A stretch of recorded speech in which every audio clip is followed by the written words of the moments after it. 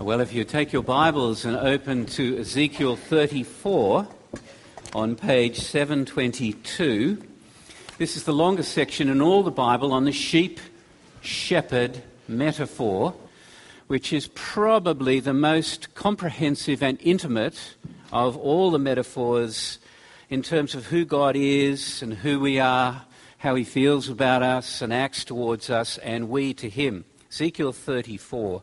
Page 722. It's a great passage to look at on the first Sunday of Advent as things get darker and colder because God puts himself forward as the shepherd of the sheep at the lowest possible point when all hope has been extinguished. Back in the very last chapter, verse 21 of 33, news comes from Jerusalem that Jerusalem has been utterly razed to the ground. The temple, the city, it's every institution that the people of Israel had set up as idols has been devastated and destroyed. And I can't think of a lower point in the history of Israel. Lower than slavery in Egypt, lower than the division of the kingdom. This is Jerusalem, the temple, it is gone, and therefore all hope for the exiles is now gone. And I don't think that's too far away from the current mood in the West, particularly amongst the young. I think there's a sense of stagnation and powerlessness.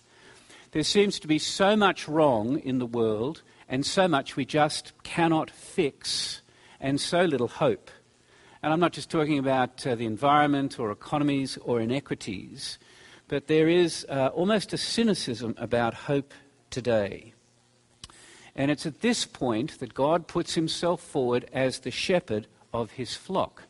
And in this chapter, God tells us two things. One is that the problem is much worse than you think, and that what God is doing by offering himself to us is much better than we could imagine.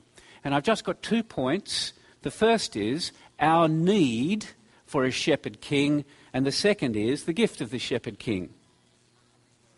So firstly then, our need for a shepherd king. And I don't think most of us think this way, do we? I mean, we don't think we really need a shepherd. We don't really want to be dependent on others. We particularly don't like other people telling us what to do. But there are 3 reasons in this chapter why we need a shepherd king.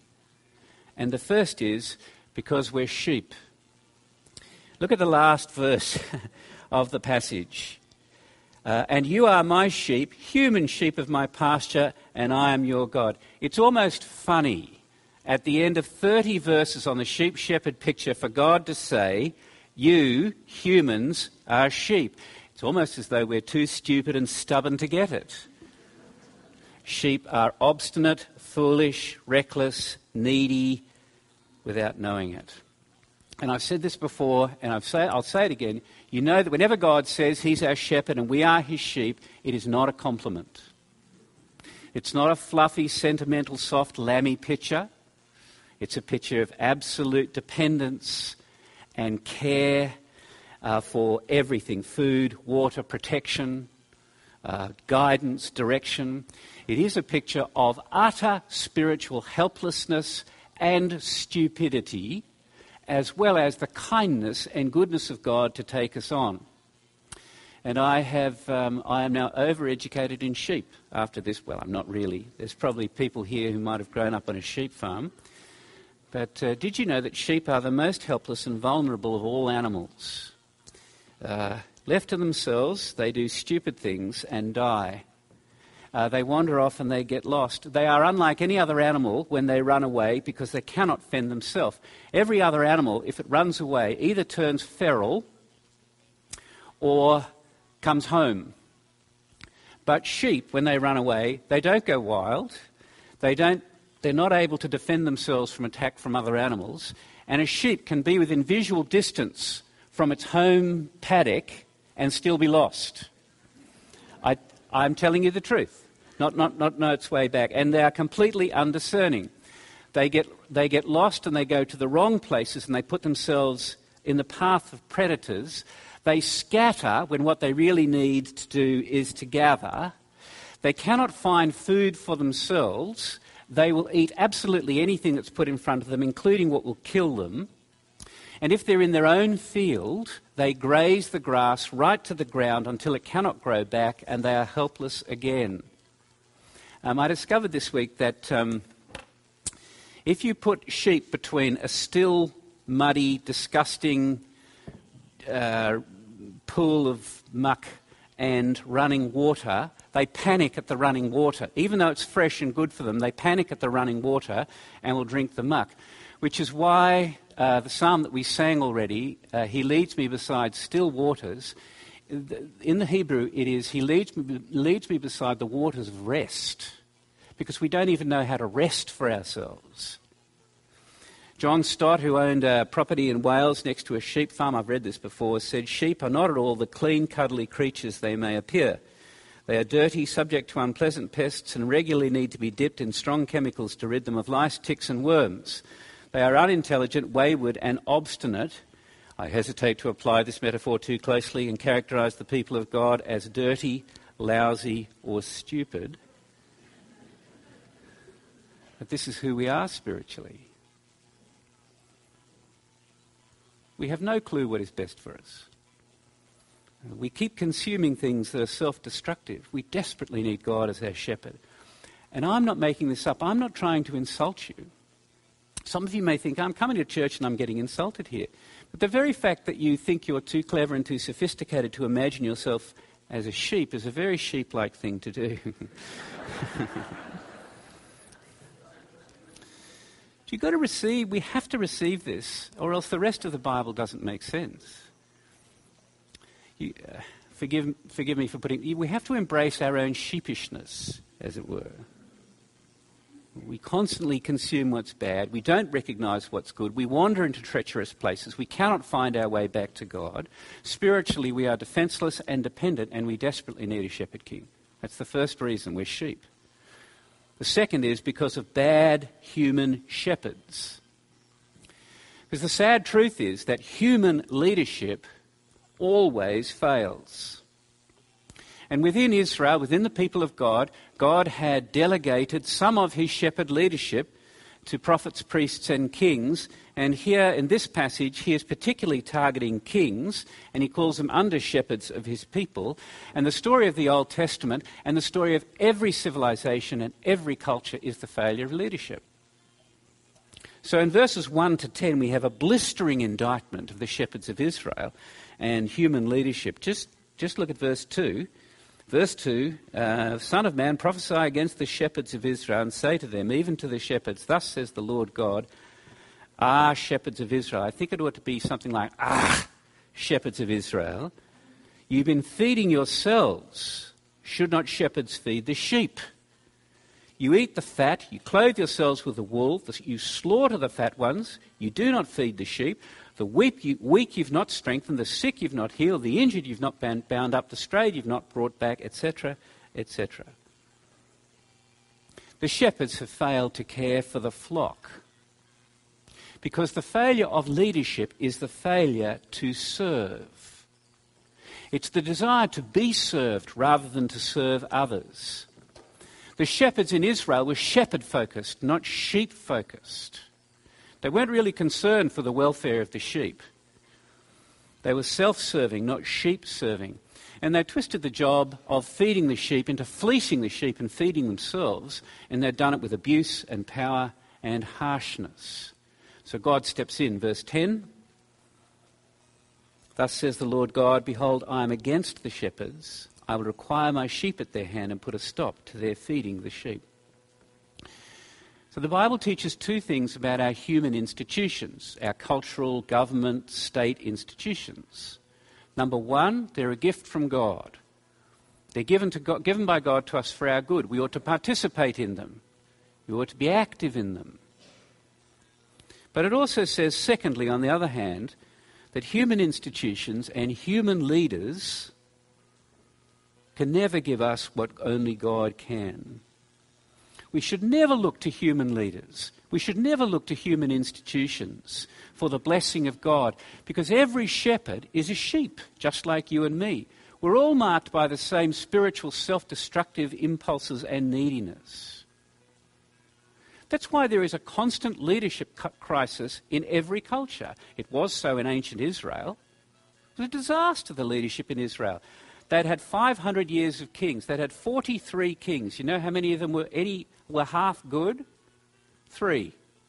That includes David, who used his kingship for adultery and murder. We need a shepherd king not just because we're sheep, but because of bad human shepherds. But there's a third reason we need a shepherd king, and that is the other sheep. In verses 17 to 19, you'll notice that there are even some within the flock that you have to watch out for. There are fat sheep who have the same disease as these human shepherds. They lack care for the other sheep. They use the sheep for their own selfish ends. They bully their way to the good water first and then trample it for others. In their greed, they trample on the grass that they're using. They push it out of the way. And they try to get to the head of the butting order. That was a joke. And it comes from a wonderful commentary of about 900 pages, and I thought I wanted to mention it because in 900 pages a joke is a very good thing. See, we need a shepherd king who's somehow not infected with this same disease, who's outside somehow, because we cannot look to each other for this kind of provision and protection and guidance. You can't look to your spouse, you can't look to your ministers, you can't look to your parents, you can't look to political leaders. They're all sheep. We're all sheep. We cannot give each other what we really need. I'll give you one current example. Was there a president of the United States who was elected with higher hopes and expectations than President Obama?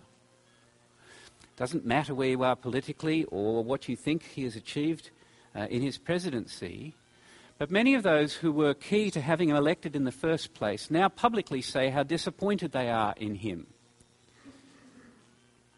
The Washington Post calls him the disappointer in chief. 50% of Americans now either disapprove or are disappointed with Obama. The black leaders who wept at his inauguration have now come out publicly saying that they're heartbroken. There's no evidence of corruption or fraud. It's just human leadership cannot lead us into the promised land. There's no united initiative that can deliver what God promises. We need a shepherd king. We're sheep. We've got bad shepherds, and there are other sheep with the same disease. And so we move to the second point, and it's just amazing, because the main thrust of the passage is about the gift of the shepherd king. I hope you felt as it was read, God steps in, he says, I'm going to do this. I'm going to be your shepherd. And he tells us 3 things about the gift of the shepherd king. And the first is it's deeply personal. 4 times God says, I myself will step in. Just look, for example, at verse 15. I myself will be the shepherd of my sheep. Oh, my sheep, my sheep, my sheep, all the way through. I myself will make them lie down, declares the Lord God. See, God himself steps in and says, I'm not just going to deliver you from the wild beasts and the enemies. I'm going to deliver you from the damage and the ruin that your leaders and other sheep and you bring on yourself. Verse 16, I will seek the lost. I will bring back the strayed. I will bind up the injured. I will strengthen the weak, and the fat and the strong I will destroy. All the things that human shepherds promise but cannot deliver, God himself takes responsibility for. And the thing about this is that God does the opposite of disappoint. He satisfies. When we foolishly wander off and get ourselves lost, he seeks us out. When we're tangled up and caught chasing things that are harmful, he brings us back. He gathers us when we're off on our own. When we're hungry and don't know where to go for food and we're consuming all sorts of things that are vile for us, he feeds, he provides. When you've been injured through no fault of your own or through fault of your own, he binds us up. When we're spiritually hungry and weak and don't know where to turn, he strengthens us. When we're spiritually thirsty and sluggish and lethargic, we don't know what we're doing, he makes us lie down. He makes us lie down because we don't even know how to rest properly for ourselves. And when facing the wolf of death itself, he comes beside, he overwhelms our enemy, and he gathers us to himself. This is the gift of the Shepherd King. And if you go through the second half of this chapter, as you might want to this afternoon, God says, I will, I will, I will. I count 27 times. It's his initiative, not just because of our need, but because of his love.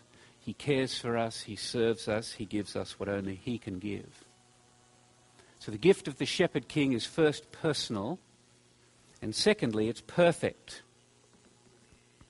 Because what God promises to do is comprehensive. It's not just focused on me as a sheep.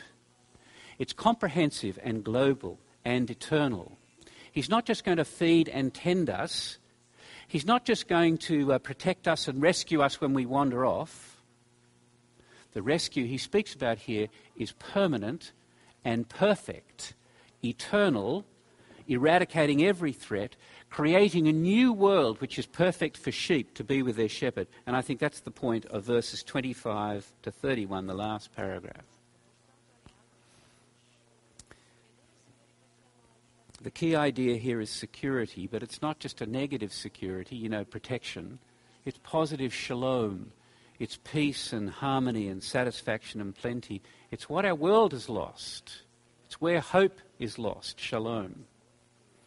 And I read these verses during the week and I realised we have to read these as sheep. These verses don't make sense unless you read them as a sheep. Yeah? So take verse 25. I will make with them a covenant of peace, a covenant of shalom, and I will banish wild beasts from the land so that they may dwell securely in the wilderness and sleep in the woods. You might think that's a nice for a holiday idea. What God is promising is a return to the pristine goodness of the Garden of Eden, where all oppression and all cruelty is dealt with.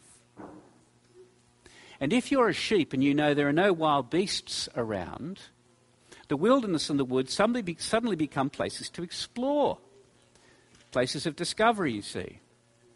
Are you with me? See, verse 27, have a look at. Take this in as a sheep. The trees of the field shall yield their fruit. The earth shall yield its increase. They'll be secure in the land. Did you know that sheep love fruit? Something else I found in my research this week. They eat lots of grass, but I'm guessing you eat the same grass all the time. It gets pretty dull. I found a farmer this week who said that their sheep love mangoes, grapes, tomatoes, green beans and cucumbers. For a sheep, this new place is perfect. And it's not just once off, it's plenty. It goes on and on. Verse 29, I will provide for them renowned plantations. The word renowned is the word rest, peace, shalom.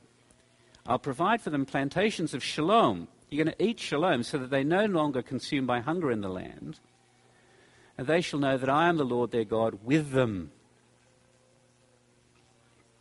So it's not just a promise of personal peace and tranquility. It's a whole new world where all that steals hope has been dealt with, and God replaces it with himself. Don't you think this is what our world longs for? Do you think this is what we long for? Years ago, Douglas Coupland wrote in his book, Life After God, he tells us his secret. He says, I tell it to you with an openness of heart, and I doubt I shall never ever achieve again. I pray you're in a quiet room to hear these words. My secret is that I need God. I'm sick. I can no longer make it alone. I need God to help me give because I no longer seem capable of giving. To help me be kind, I no longer seem capable of kindness. To help me love, I seem beyond being able to love. He's longing for a shepherd king. God's offer to us to be our shepherd king is personal and perfect. And thirdly, it's deeply painful. And did you notice in verses 23 and 24, there's a twist in the passage, a tension in the passage? The whole of the rest of the passage, God keeps saying, I will, I will, I will, I'm going to be the shepherd. But in verse 23 and 24, he says something different. He says, I will set up over them one shepherd, my servant David. He shall feed them. He shall feed them and be their shepherd. And I, the Lord, will be their God, and my servant David shall be prince among them. I am the Lord, I have spoken.